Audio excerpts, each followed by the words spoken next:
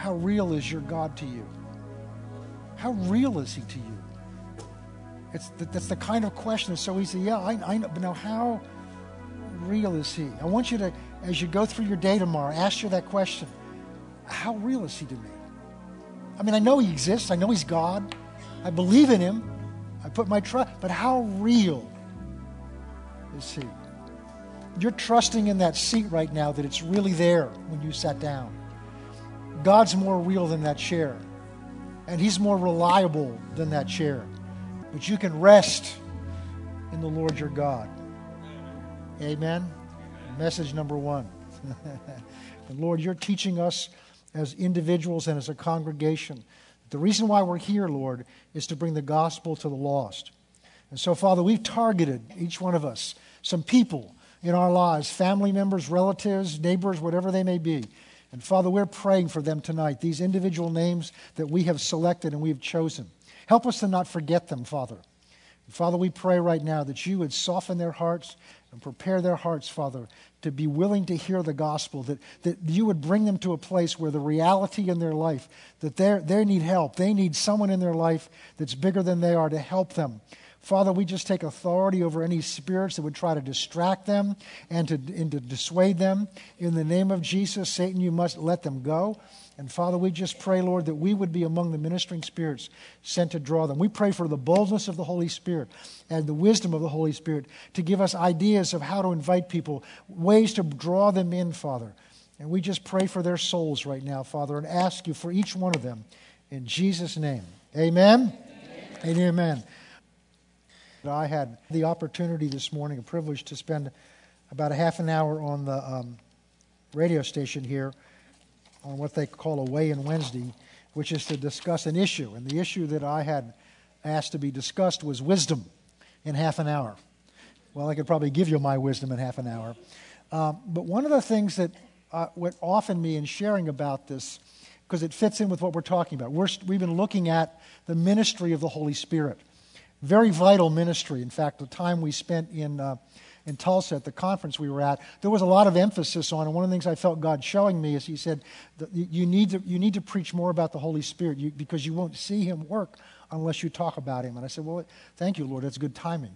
So we're learning about the ministry of the Holy Spirit. A lot of things we can talk about the Holy Spirit, but this is what his ministry is. And so we began several weeks ago about just some kind of a general introduction about the Holy Spirit and who he is. And last time we met, which has been 3 weeks since I've been here talking about this, we talked about the fact that he's a person. And this is one of the biggest things to get through our mind because it's easy to look at, understand God's a father. So we have a concept of what a father is, so we can fit that in. Christ is the Son. We understand what a son is, so we can fit that into this computer. But what's a Holy Ghost? What's a ghost that's holy or a spirit that's holy? That's a little harder because we don't have an image of what that is. And so the tendency is to see the Holy Spirit as a force. And of course, we have a culture that loves to talk about spiritual things, and some of the most successful movies of this generation have been about spiritual things and center around the force. May the force be with you. Well, the force that the world talks about and that attracts people is just that. It's a force. It's not a person. And here's why that's so important. You can't have a relationship with the force. The force may be with you, but you can't talk to the force. The force can't give you advice.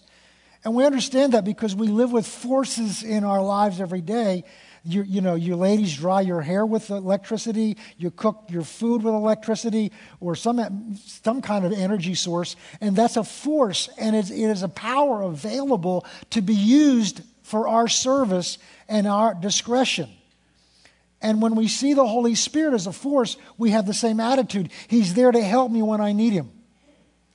He's some great resource that God has given to me, and the problem is you can't submit. Well, I said it this way. If you see the Holy Spirit as a force, you want more of him to accomplish what needs to be done in your life. You want to have more of him. But if you see him as a person, you're motivated to give him more of you. Because you can't trust yourself to the electricity. You can't trust yourself to a force. And we went through a whole list of scriptures and different aspects of scriptures to show you that the Bible says he's a person, he's a personality. And so you can have a relationship with him. You need to talk to him. That's how you develop a relationship with him. And one of the things we'll see is one of his purposes is to glorify Christ, to make Christ more real to us. But he does that through his relationship with him. So I get up in the morning and talk to him. Good morning, Holy Spirit, just in my own mentality to develop an awareness of a relationship with him. And when I get into a situation, I was in one yesterday, and I said, Lord, I don't know what the answer is, but you need to show me one. And so what I got talking about this morning is, and we'll probably look at this down the road, and you hear me pray this all the time, but talking about wisdom, 1 Corinthians chapter 1 says that the world offers us a wisdom, but in God's mind is foolishness. Instead, God chooses what the world thinks is foolish to do God's will. And the perfect example of that is what the world thinks is really foolish, which is the cross. A man died 2,000 years ago. It's an historical event, but what can that do to my life? Where's the power in that? Well, the Bible says it's the power of God unto salvation, to change lives. And this room is an example of changed lives through the power of something that happened 2,000 years ago, because it didn't just happen 2,000 years ago. It happened to me 37 years ago. Oh, it was 2,000 years ago, but I received the power, and still do, the power of the resurrection. We're going to talk about that on Resurrection Sunday. And so developing that relationship is so important. So there's a wisdom that the world offers, but we aren't saved through that wisdom. But then chapter 2 says, but there is a wisdom to those who are mature or growing in Christ. So they're odd, but then it makes clear that wisdom is not wisdom you're going to find by reading books. It's revealed by the Spirit. And my favorite verses in there is verse 9 and 10. For eye has not seen, ear has not heard, nor has it entered into the hearts of man all that God has prepared for those who love him. Think about that. It's not entered into your mind. It's not entered into your heart. Your mind can't conceive of on its own all that God has already prepared for you, for those that love him. So God has prepared things for us that we're never going to find out on our own. Why? Because they're too wonderful. We'll limit what God's like based on our religious traditions and our experiences. But God has things for you, for us together, that are beyond your wildest imagination. God is so good, so wonderful. And he wants us to know not just how wonderful he is, but wonderful things he has for us, blessings he has for us. Not just natural, tangible things, they're good too, but infinitely beyond that. We're experiencing some blessings in our family now. I mean, family blessings are so much better than financial blessings. I mean, to have your kids thinking straight and to have your grandkids with you and to have things like that. I mean, just having God changing lives in your family, changing lives about people around, changing lives about people you care about. That's one of the greatest blessings there is. Because lives are so much more valuable than things. So much more important. Eye has not seen, ear has not heard, nor has it entered into the hearts of man all that God has prepared for those who love him. But the Spirit searches. The Spirit searches the depths of his heart. So tonight, the Holy Spirit is searching the depths of God's heart to bring up out of the depths of God's heart those things that he has prepared for you, to reveal them to you. But how does he do that? The primary way he does it is through this. It's meditating on this. We read it, but we don't meditate on it enough. And the difference between reading it and meditating it is the difference between tasting your food and swallowing your food. If you just have a beautiful piece of roast beef or whatever it is you happen to like, and you just put it in your mouth and you chew it around, you say, oh, that tastes so good. Oh, that is such a delicious piece of roast beef. And then you spit it out. You've tasted it. But it's not going to do you any good. You've had the experience, and that's what so many Christians do with church, so many Christians do with their Bible, so many Christians do with God. We taste him, we taste the word, but we don't swallow it. It doesn't become part of us. And I'm really getting off on a tangent, but it's good right now. So that's how the primary way that the Spirit of God reveals them to us is by taking this word, chewing on it, meditating on it, and expect Him to begin to show you things. Many times as I've read some of these scriptures and preached some of these scriptures, I'm seeing some things I've never... I had a verse last year in John chapter 13 go off in me that changed my life. And I've read that verse, I know that verse by heart. I preached that verse over and over. And in one moment's time, I saw something in there that totally reversed something in my life.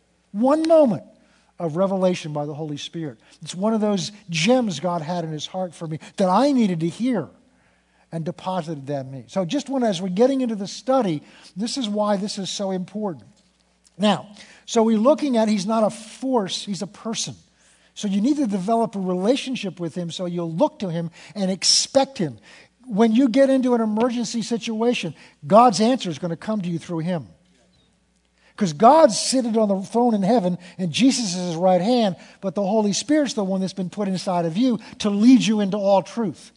Truth about who He is, truth about what God has in His heart towards you, truth that you need to know. So as you get up every day and you hopefully spend some time with Him, one of the things I've started to do is asking for my daily bread. You know what I need to know today. You know what wisdom I need today. You know what help I need today. I don't know it, but you know what it is. I'm asking you for my daily portion today, my daily bread. All right. Now, so what we've looked at is attributes of the Holy Spirit that the Scriptures use to refer to Him. What I want to get into tonight is I want to talk about symbols for the Holy Spirit. I want to talk to you for a moment and why this is important. This is out of a course I used to do in School of Ministry that we're not going to have a chance to go through all the things. So I'm trying to pull out what's really important to what I sense God wants to do for us now. But I thought this was important because symbols are a method God has. God's a master communicator. Can you agree with that? Yes. Even just go yes anyway. He is. He got through to you. And He got through to me. That shows He's a master communicator. And He's still getting through to this hard-headed German. He's still getting through from time to time. And so God is a master communicator. One of the ways God has chosen through the Word to communicate things to us is with symbols or types or shadows of things. And I want to spend a moment because we're going to talk about some types the Bible uses to refer to the Holy Spirit. And one of the simple reasons for knowing these is when you see these in Scriptures, and we're going to look at a couple of them, you may not think unless you understand this, you may not realize it's talking about the Holy Spirit. But there's a more important reason for understanding this, because a symbol of something, symbolic, that in that sense of the word, a symbol of something communicates something to you about it. So what is a symbol? A symbol is a tangible example of something. By tangible, I mean something that you can touch, that you can experience, and you'll see as we go through this, that communicates an idea to you about a spiritual truth. And as we go through these, I'll show you how this example. Because spiritual truths are hard to get. I mean, we can say, yes, I understand that. Yes, but to become, God wants you experience these truths. The Old Testament is written in Hebrew and Chaldean. And I'm not a Hebrew scholar. I didn't study Hebrew. From what I understand from people that did, the Hebrew language is a very a tangible, very emotional language. It's very graphic. It's like you get your hands dirty in it. You can feel things in it. There's emotion in it. The Greek language that the New Testament is all intellectual. There's not much emotion in it. There's concepts. So the Hebrew is where you see most of the types and shadows, and it's communicating something. It's communicating a spiritual truth in a way that your senses can relate to it. And as we go through these, I believe that you'll begin to understand a little bit. So we're going to go through these not for two reasons. We're going to look at each of these. First of all, so that you can understand when these are referred to in a Scripture, it's the Holy Spirit that He's talking about. But secondly, we're going to talk about what that type is, because out of that example, we can gain some knowledge or truth about this certain aspect of the Holy Spirit. So, all right, with that by way of background, let's get into, I've got it here somewhere. Let's get in, if I can get this thing working. It worked earlier. Here we go. Beautiful. Symbols of the Holy Spirit. The first one is breath. Breath. What is a breath? Breath is life-giving. In Genesis chapter 2, verse 7, it says, God formed man out of the dust of the earth, and he breathed into this pile of dust, and he became a living soul. He breathed his breath into it. Breath is what is the sign somebody's alive. So, you've come across somebody that's on the floor out cold. How do you know that are they still breathing? So breathing is one of your vital signs, I believe. It shows that there's life there because breath is coming in and going out. So the term breath or breathe can refer to the Holy Spirit or Spirit. Give you some examples. John 20:22. And when he had said this, Jesus, he's been raised from the dead, he was talking to the disciples, he breathed on them and said, receive the Holy Spirit. So he was doing with them the same thing God did with Adam in the beginning. God literally breathed his life into this pile of flesh. So God formed man's body of the material substance of this earth, which is why our flesh belongs to the material realm, because that's what it came out of. And when your spirit leaves it, that's what it returns to. Your body returns back to the dust unless they mummify you or something. But that's what it wants to do. But God took that material of the natural realm and breathed a spirit life into it. And it became a living being, a living soul, literally is what it means. Now here Jesus being raised from the dead, these men are alive. James and John and Peter and all the rest of them, they're alive there. But now he's going to breathe in them the supernatural, born-again life of the Holy Spirit. So he breathed in them the Holy Spirit. He breathed upon them. So that breath is not just, the onions that he had for lunch. It is literally the Spirit of God inside of him. He breathed into them. Okay, so breath represents the Holy Spirit. Psalm 104:30 says, you do send forth your Spirit and they're created. You do renew the face to the ground. And you don't need to remember all these scriptures. I'm just giving you them as an example. Job 33:4, the Spirit of God has made me, and the breath of the Almighty gives me life. So the first symbol we're looking at is breath. Breath. The second symbol is closely related to it. It's wind. Now in the Greek, and I showed this to you a few weeks ago, the Greek word for spirit is pneuma, P-N-E-U-M-A. But it also means spirit, breath, or wind. So in the Greek language, it's all the same thing. It just depends on what the context is. And so in some cases, you can actually use it interchangeably. So this is a good example to get into what a type or shadow is. John chapter 3, very famous scripture. We'll look there. Jesus is trying to do with Nicodemus what I'm talking about. Nicodemus comes to him at night, known as Nick at Night. That's an old one. Should be buried probably. And he asked, Rabbi, we know that you've come from heaven because nobody could do these signs. And Jesus, he's like this. He answered the question that wasn't asked. And Jesus answered and said to him, most assuredly I say to you, unless one is born again, he cannot see the kingdom of God. Well, that's kind of important, isn't it? Because God's saying, Jesus, you can't get into heaven unless you're born again. And that term has become kind of a somewhat derisive, but it's a term that the world uses. Are you a born-again Christian? Well, that's the only kind there are. Now, you can be of a Christian heritage, and you can be from a country that has Muslims and Christians, but that's cultural. But in order to be in the kingdom of God, you got to be born again. It's the only way you get in there. And the word again has two meanings in Greek. It means a second time, and it also means from above. It has both meanings. So Jesus is saying, in order to enter the kingdom of heaven, you must. And in the Greek, that word must is the strongest possible. It is absolutely impossible to do it unless you are born again. Well, now we understand somewhat of what that means, but Nicodemus didn't. He's never heard that before.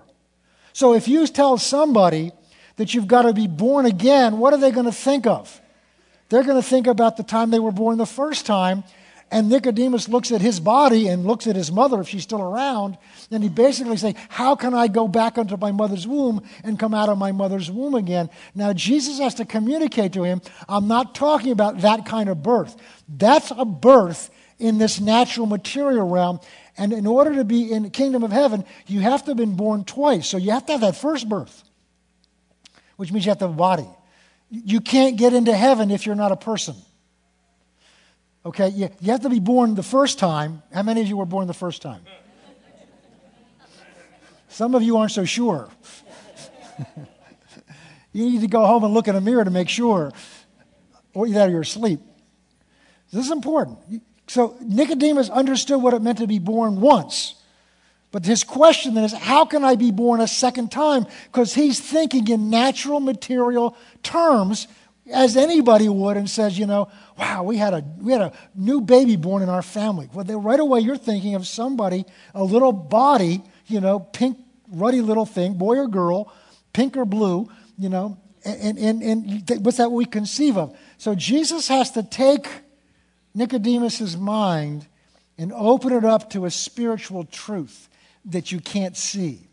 And let's watch how he does this.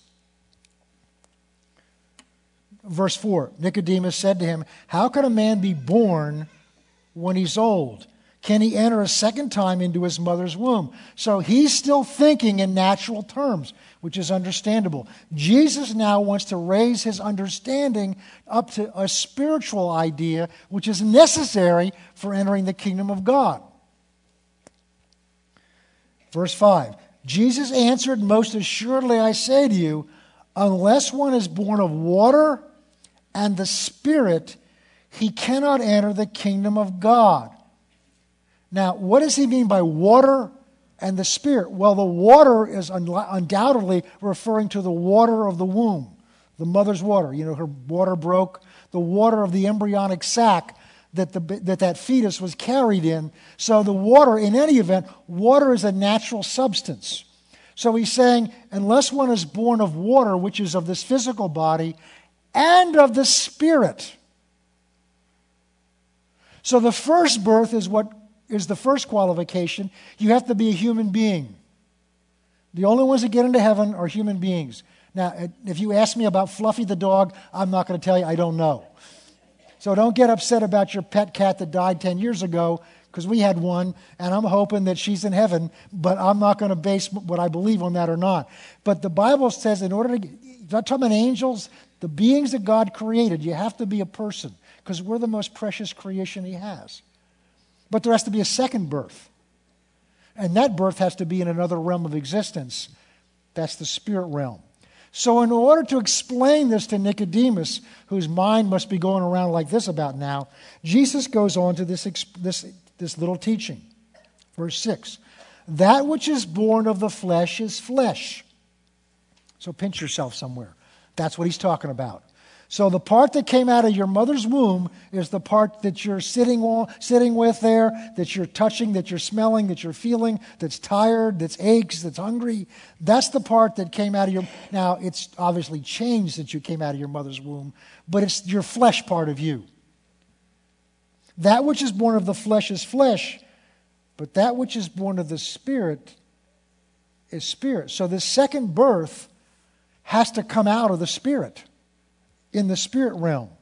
It's a new life being created as your new life was created when, in my case, 70 years ago, in your case, whatever number of years ago, when you were born, your body was born. This new life has to be created in the spirit realm inside of you. Now, in order to say that, verse 7, do not marvel that I said to you, you must be born again. Now it looks as if he just changes the subject and goes off on some meteorological tangent here. He says, that which he says, the wind blows where it wishes, and you hear the sound of it, but you cannot tell where it comes from and where it goes. He's not talking about spiritual Christians that you don't know where they came from, and you have no idea where they're going. Woo! I've known some of them. That's not what he's talking about. He's using the wind as a symbol.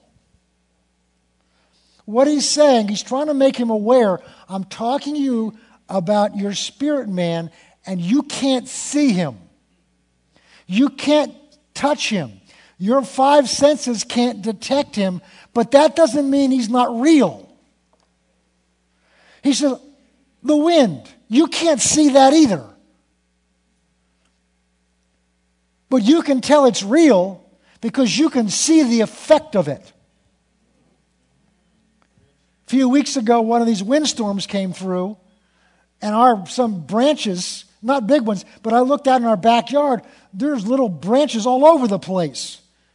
Now, I couldn't see the wind, but I could tell the wind had been there because I could see the effect of the wind. And so wind is a great symbol of the Spirit because it's there, it's in the atmosphere, it has power to it, but you can't see it. You can't tell where it's coming from and where it's going, but you can tell it's here. And you can see the effect of it.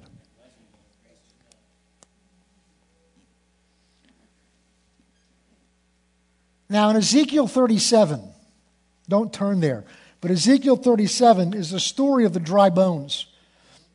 It's the story where a vision, one of the visions that Ezekiel had, that Lafayette actually spoke over this congregation a few years ago. And he said in there, it says, the hand of the Lord, which is another symbol, picked up Ezekiel and brought him by the Spirit to a valley. So it's a vision. And the valley's strewn with bones that are bleached and scorched, dried by the sun. They're not even skeletons. Skeletons are bones that are connected to the correct bone. But they're just scattered all over the place. And the question that the prophet has is, can these bones live? And God answers by the Spirit and says, prophesy. And so in that chapter, there's the word wind, there's the word breath, and the word spirit. He breathed on them, the bones, and they began to rattle. And he spoke words. But it's the same word throughout it. It's the Hebrew word ruach, which can be translated breath, wind, or spirit. So in this vision, the breathing on the bones is symbolic of the Holy Spirit. I believe that when Moses held the staff out over the Red Sea and it said a mighty east wind blew, that was God going and holding it back. It was the Spirit of God holding the wind, holding the sea back. All right, so wind is a symbol. Wind is a symbol. The next one, oil. Now, again, one of the qualities of wind is you can't see it, but it has power to it, and it has force to it. In the same way, the Spirit, you can't see him, but he has power and he has force to him. Oil is a different symbol of the Holy Spirit. Let's talk about qualities of oil, first of all. And it's a little hard for us to understand because we don't use oil quite the same way that they did in biblical times. In biblical times, it was used also for medicinal purposes. It was used, remember this Good Samaritan, when he came across the man that had been beaten up, he came and took his flask of oil and poured the oil in the wound. Well, they didn't have bacitracin and all the stuff we have, antibiotics we had now. So oil was a cleansing product, a soothing, healing product. And so it implies something that's soothing. It implies something that's healing. It implies something that's cleansing. But one of the aspects of oil that we still use today, at least I hope you use it, it's something that's used to relieve friction.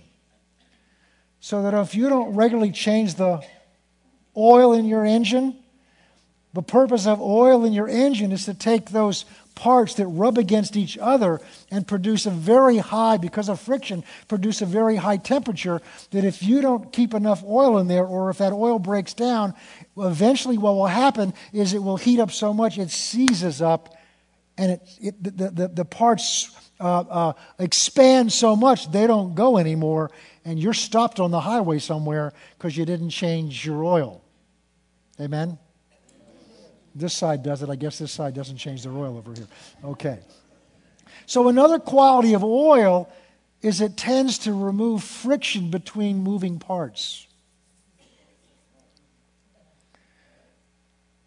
Oil, where you get a bunch of Christians working together, without the oil of the Holy Spirit, you get friction. What that is we share the truth with one another. Brother, you need to get that straight in your life. Oh, you got this in your life, and you're not doing this, and you're not doing this. But the Bible says it's the truth spoken in love. It's the oil that helps the parts move together better. It's when the Holy Spirit is moving together. One of the functions, one of the signs of the Holy Spirit's presence in a move or in a congregation is unity. He's a spirit of unity. He brings unity. So where you see divisions, the Spirit of God's not there. He doesn't, where there's strife. In fact, James says where there's division and there's strife and envy, that's demonic. So it's a spirit, all right, but it's not the Holy Spirit. Where there's division, where there's strife, listen carefully, where there's division, I didn't plan to get into this tonight, but where there's division and there's strife, James says it is demonic wisdom. It's not just bad, it's demonic. It opens the door to other spirits. And then he goes on to say, and every evil work.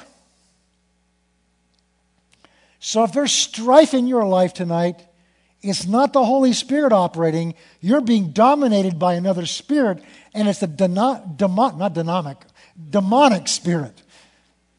And he's come to bring in every evil work.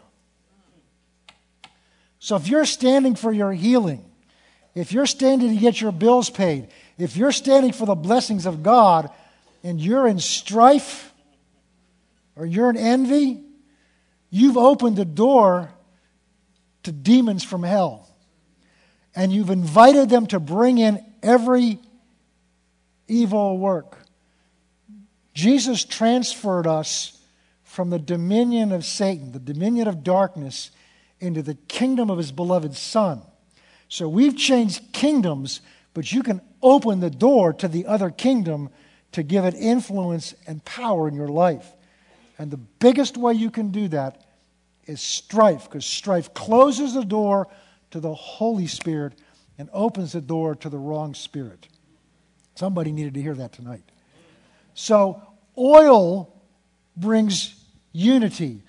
Oil brings healing. Oil brings, it also is a sign of anointing. In the Old Testament, when God had them build the tabernacle in the wilderness, and once the structures were all built, and then God had them make the robes for the high priest and for the other priests, and then for the Levites, the linen robes, and then he had them anointed with a holy anointing oil. Because the oil represents the anointing of the Holy Spirit. The oil itself didn't do anything, but it's symbolic of the anointing of the Holy Spirit. That having everything set up, everything designed according to God's strategy, God's plan, according to the scheme that God showed Moses on the mountain, having designed the robes and made the robes according to exact, and not only that, under the anointing of anointed builders. Bezalel was one of them, anointed by God to build these things, to design these things and to build these things according to the pattern God had shown Moses. was always interesting because in School of Ministry, in the course on the tabernacle in the wilderness, the assignment was to construct a tabernacle based on the instructions in here. And one of the things I wanted them to see is there are not enough instructions in here. There's the basic elements, but for every person that did one, they looked differently. Why? Because it required them to rely on the anointing to take what God had put in Moses and get it out into something that could be seen. God didn't hand them blueprints. He deposited a vision in Moses. And God gave Moses the ability to communicate that to Bezalel and to the others and anointed them to take what was on the inside and bring it to the outside. Artists can tell you that. We've got a son that's a graphic artist. And he knows on the inside what he's trying to get to the outside. And he can tell when what's on that computer screen or on that paper matches what's on the inside. But the anointing is what he's talking about. So the oil represented the anointing. So it was used to anoint priests. Psalm 45 talks about God has anointed us. 45 verse 7. You have loved righteousness and hated wickedness. Therefore God, thy God, has anointed you with the oil of joy above your fellows. Psalm 89:20 says, I have found my servant David, King David, and with my holy anointing oil I have anointed him. So the kings were anointed with oil. The priests were anointed with oil, which, again, the oil didn't do anything. The oil was symbolic of their dependence and reliance upon the ability of God, the anointing of God. It was a reminder. See, those ceremonies they went through were not just, were not just like a wedding is a ceremony. That's the best one I can think of right now. We've had some weddings this year, last year. We're going to have some coming up. A wedding's not a ceremony you just get through. The reason we do those, the reason we have a wedding ceremony is that is to get through to everybody's senses, not just the bride and groom, that there's a covenant being entered into. And that covenant's being witnessed. And the ceremonies that I do is a covenant ceremony. And we have witnesses to the covenant, and we have the husband and the wife entering into a blood covenant with each other so that 25 years from now, 35 years from now, when you're going through a difficult time, you remember back to what that was, those words that were said in that solemn ceremony. It's a reminder of the seriousness of what you're entering into. And so that's what ceremonies, so the ceremonies that they went through with these elaborate things that you read about in Leviticus and in all the other, in Exodus, were all to get through to their senses the spiritual significance of what was happening. And with the oil, it was to represent the anointing oil. Okay. Let's look at Isaiah 61.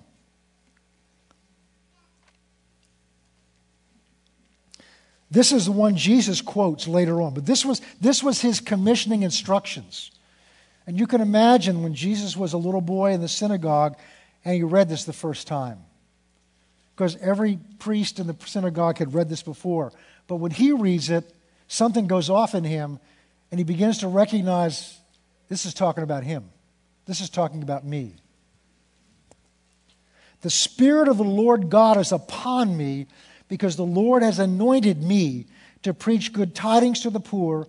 He has sent me to heal the brokenhearted, to proclaim liberty to the captives, the opening of prison to those who are bound, and to proclaim the acceptable year of the Lord. That's the year of Jubilee, when everything's restored. All these represent benefits of the Spirit of God when He came upon him. You remember, and I hope you remember this, is that Jesus walked about and ministered in His public ministry as a priest under the Old Covenant, as a prophet under the Old Covenant. That's why He had to be baptized by John the Baptist. He had to submit to that rite, that ritual.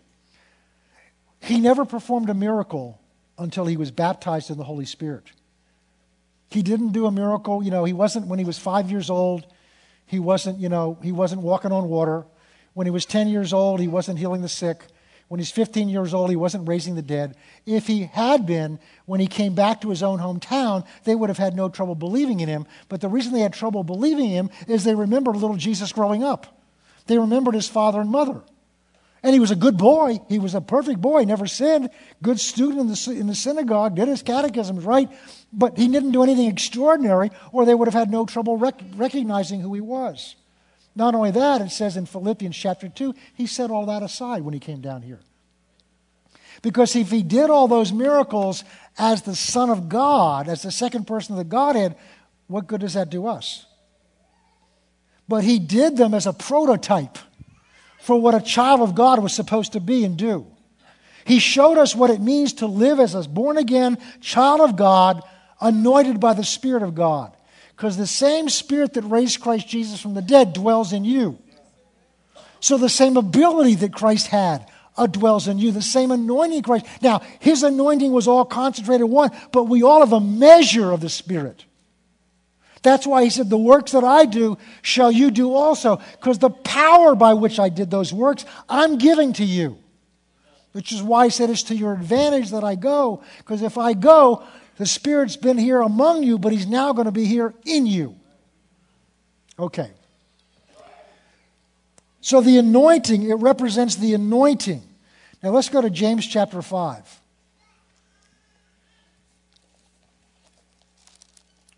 Very well-known verse. Verse 14. Is there any sick among you? You think about that. That's an interesting question. He said, he's going through some other things. Is there anyone suffering? Is there anyone who's cheerful? And by the way, is there anyone sick? So it's almost as if he's not expecting anybody to be sick. But if there is, this is what you need to do. Nowadays, is there anybody well?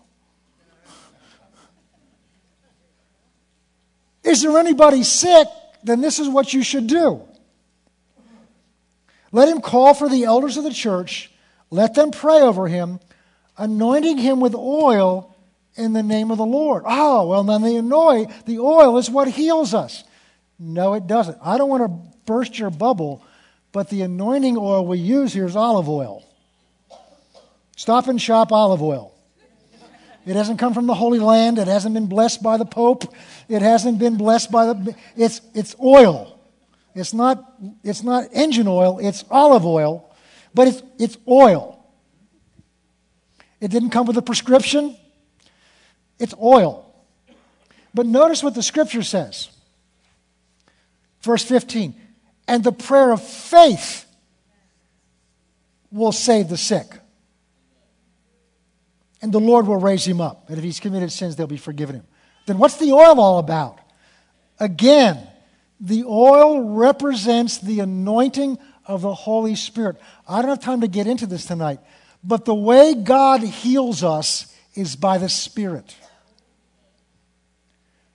Doctors heal by using your body's processes and resources to heal itself.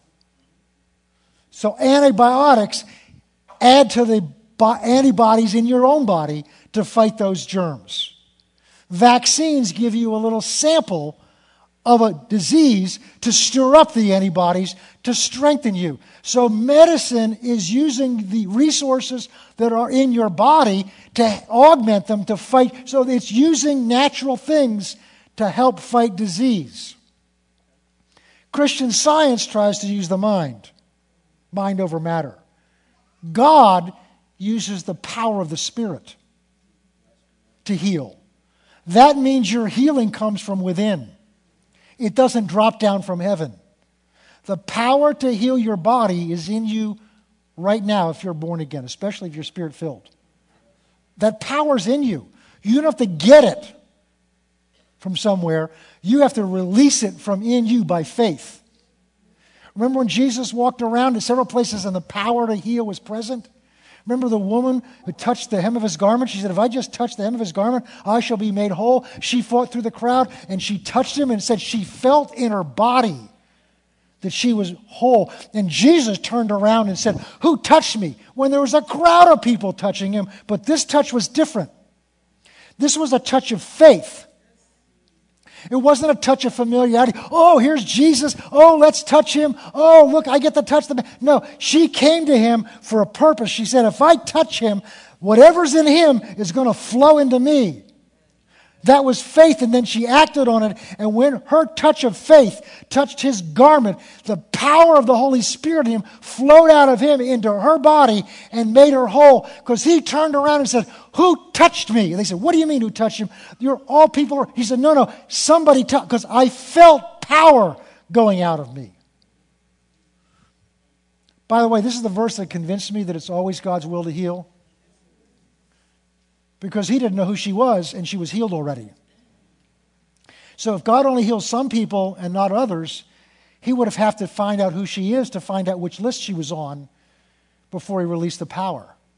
But the power was there, and what released the power was her faith to receive it. That power is in you if you're born again. It's the Spirit of the living God in you. The same power. If that power that's, by the way, when your body gets resurrected, the power is coming from inside of you. It's not going to drop down out of heaven. If the same Spirit, Romans 8:11, the same Spirit that raised Christ Jesus from the dead dwells in you, he will also quicken your mortal body. Not just the resurrection, but with health. So you don't have to go get it from somewhere. But what the oil does is the oil is a reminder of the power of the Spirit that you're using your faith to receive.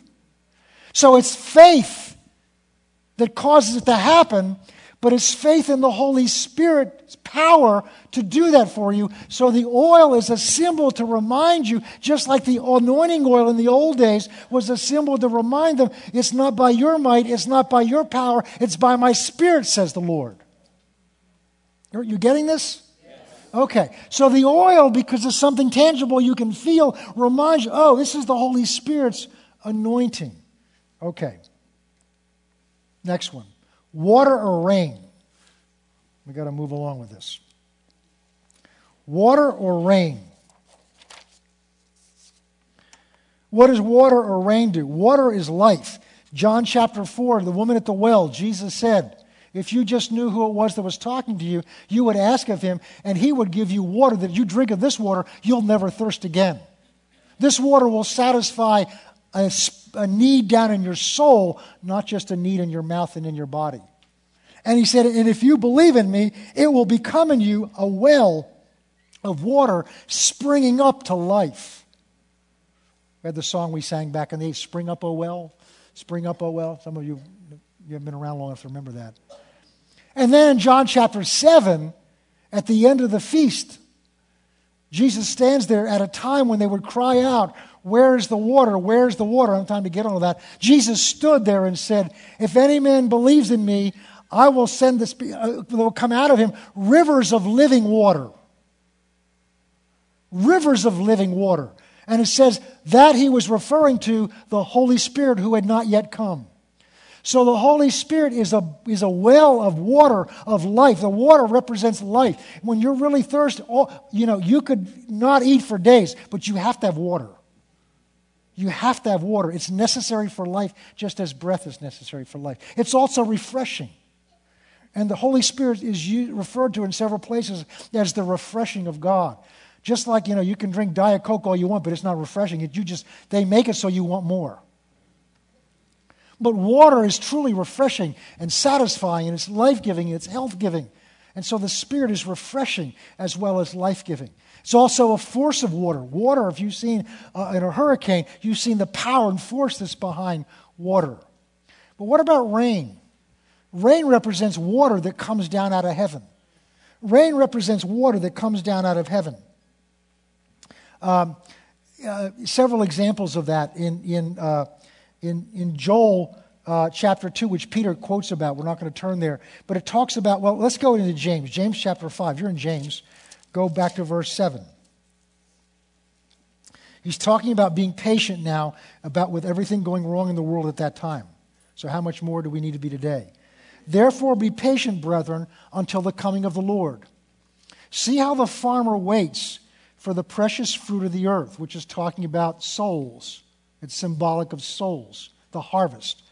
Waiting patiently for it until he receives the early and the latter rain. He's referring back to a prophecy in Joel. when it says God will send the early, and back in Deuteronomy, it talks about God saying that when you plant your seed, I'm going to send you, I'll be faithful to give you the early rain and the latter rain. The early rain is what was necessary to germinate the seed. The seed was planted in the ground, but the seed will not germinate, break open and begin to grow until it's properly watered. So they needed, when they planted their crops, they needed to have that first rain so that the crops would germinate, the seed would germinate. But then right before the harvest, to do that last push to produce the mature fruit, they had to have a later rain or a latter rain. Now, symbolically of the Spirit of God, this refers to the initial outpouring of the Spirit. Joel, that's what Peter says. What you see and hear of this Pentecost, the outpouring of the Spirit, is what Joel prophesied before when he talked about the early rain. So the outpouring remember the outpouring? What happens when it rains? It pours. So the outpouring of the Holy Spirit is symbolized by a outpouring of rain from heaven. But James is saying, be patient. The coming of the Lord is soon. Well, if the coming of the Lord was soon then, it's a whole lot sooner now. But what's necessary, because God is waiting for the last great harvest. There's souls out there that God wants to sweep into the kingdom of God. But to do that, it's not going to happen because we've got great preachers. It's not going to happen because we've got beautiful new stages and lighting systems and sound system. It's not going to be happening because we have this crusade and that crusade. They're wonderful. They're nice tools. But what's going to cause it to happen, what's going to soften the hearts of men, what's going to prepare the harvest is another outpouring of the Spirit, the latter rain to prepare the fields for harvest so that the laborers can go out in and reap in the harvest of souls that needs to be brought in before Jesus comes back in this end ages and it's too late and the door closes. So it refers to it, the Holy Spirit that's necessary to prepare the souls to receive the harvest, the harvesting of souls that's about to come. It's about to come. Another symbol, we got time for two more quick ones, is fire. Fire. Fire is an all-consuming, hot, unstoppable force. And we've seen pictures of these wildfires in the West, and they just, they have trouble stopping hundreds of thousands of acres, and what happens is the fire begins to develop a wall, and haven't studied a lot of this, but it begins to develop a wall of heat in front of it, so before the flames ever get there, things get ignited. And fire, Jesus said over in Luke chapter 3, John answered and said to them, as for me, I baptize you with water, but one is coming who is mightier than I, and I'm not fit to untie the thong of his sandals, and he will baptize you with the Holy Spirit and fire. Fire also purifies. It burns out the impurities. So when we're calling for or praying for revival, understand what that's going to do. It's going to start with you. It's going to start with me. It's going to start with the Spirit of God burning out the impurities of our life. When I've been in meetings where the Spirit of God begins to fall and people just start falling down crying because He's showing things in their life to get pure. Because when you see how pure God is and you see where you are, we're not such the hot stuff we think we are. And He needs to do that. But then that fire begins to move. And begins to move out, and it begins to spread, and it begins to spread like wildfire, consuming all the chaff and sin that's in the way, and begins to prepare the way for the Lord. One more symbol, which I forgot to put on the PowerPoint up there, and that is mantle, not the kind over your fireplace, or garment, cloak. It represents the anointing of the Spirit of God. Elijah, when he called Elisha, passed by him, and Elisha was plowing his father's field, and Elijah took off his cloak and he threw it over his shoulders. It wasn't because Elisha was cold. Elisha understood what this meant. Because what's the symbol of this?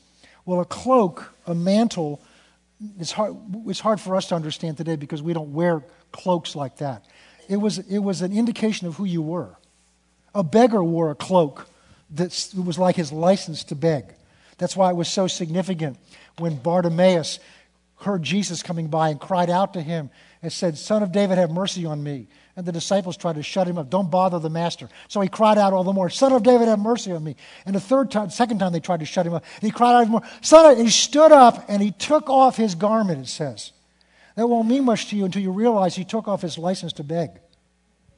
He took off that garment, that mantle that identified who he was and what his rights, and he threw it aside. Now keep in mind, he's blind. Once he's let go of that, if he stays blind, he can't find that anymore. So he is now separated from his past. He's now dependent on, if Jesus doesn't have mercy on him, he can't make his living anymore begging.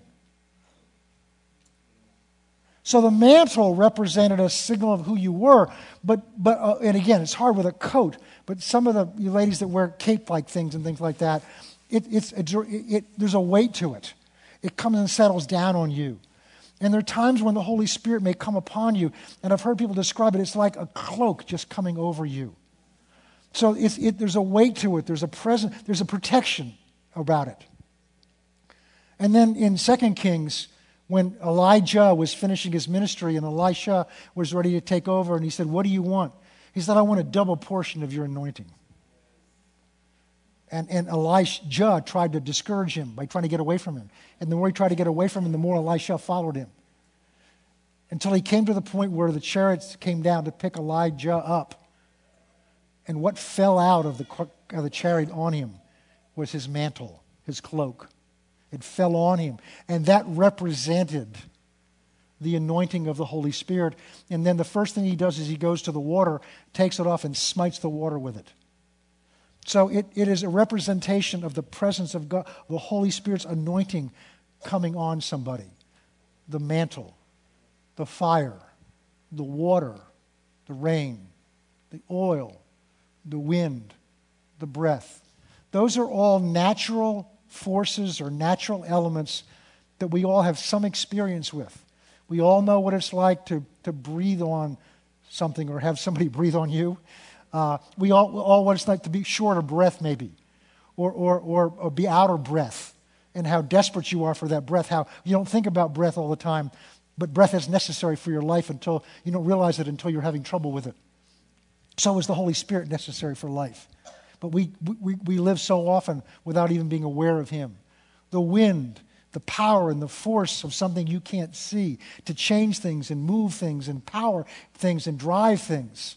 Oil, the softening, the medicinal, the soothing, the friction-removing qualities of oil, the refreshing, life-giving qualities of water, and the refreshing of the rain, and the necessary qualities of rain for the harvest that's necessary, and fire, the power of fire to purify, the power of fire to, when one of those fires going, it sucks things in. Because the fire goes up, and as the hot air goes up, it sucks the colder things in. So a revival gets going so hot, it starts drawing things in. I've read over and over again different biographies of Charles, oh my goodness, we got to end. Charles Finney, when a revival would get going in a town, and it would get so much, the entire town got saved. The bars would shut down. Anything that was ungodly shut down because there was no business, because everybody got saved. One story he was in, I read his own writing about this, was in a plant. A manufacturing plant, a mill. And he didn't say a word, he just looked. And some girls started shaking and crying, fell on their knees, crying out to God to save them. He never said a word. Because when he walked in, they were laughing because he was kind of ugly looking. They started laughing at him, he just stood there. And they started crying and falling down, and there's a commotion going, and the owner comes over and says, "What's going on?" He didn't say anything. He said, "I don't know what's going on here, but we need to get saved." He shut the plant down, set Finney up in a room, and Finney preached, and everybody got saved. He walked down the corridor of a train, and people would fall out on the floor behind him saying, "I've got to be." He never said a word. That's fire. But he didn't just do that on Sunday and Wednesday nights. He lived it. He lived it. Symbols of the Holy Spirit. I hope now if you're reading your Bible and you see some of these things, you'll realize it's talking about the Holy Spirit, and begin to think about, well, how is that the Holy Spirit? In what way is that the Holy Spirit? Let's pray. Father, we thank you tonight for your goodness and your graciousness. Take the things that we've heard tonight. It's very teachy tonight, but it's information that we need. And help us to learn to have a greater appreciation for the role of the Holy Spirit as we read our Bible and as we pray. We need to know Him more. We need to know His presence in us because He's 1/3 of who you are, and you put Him in us to guide us into truth, to strengthen us, to be not just a resource in us, but to guide us and to direct us so that your will can be done in our lives and through our lives. Help us to be more sensitive to what these symbols mean in your word and in our lives also.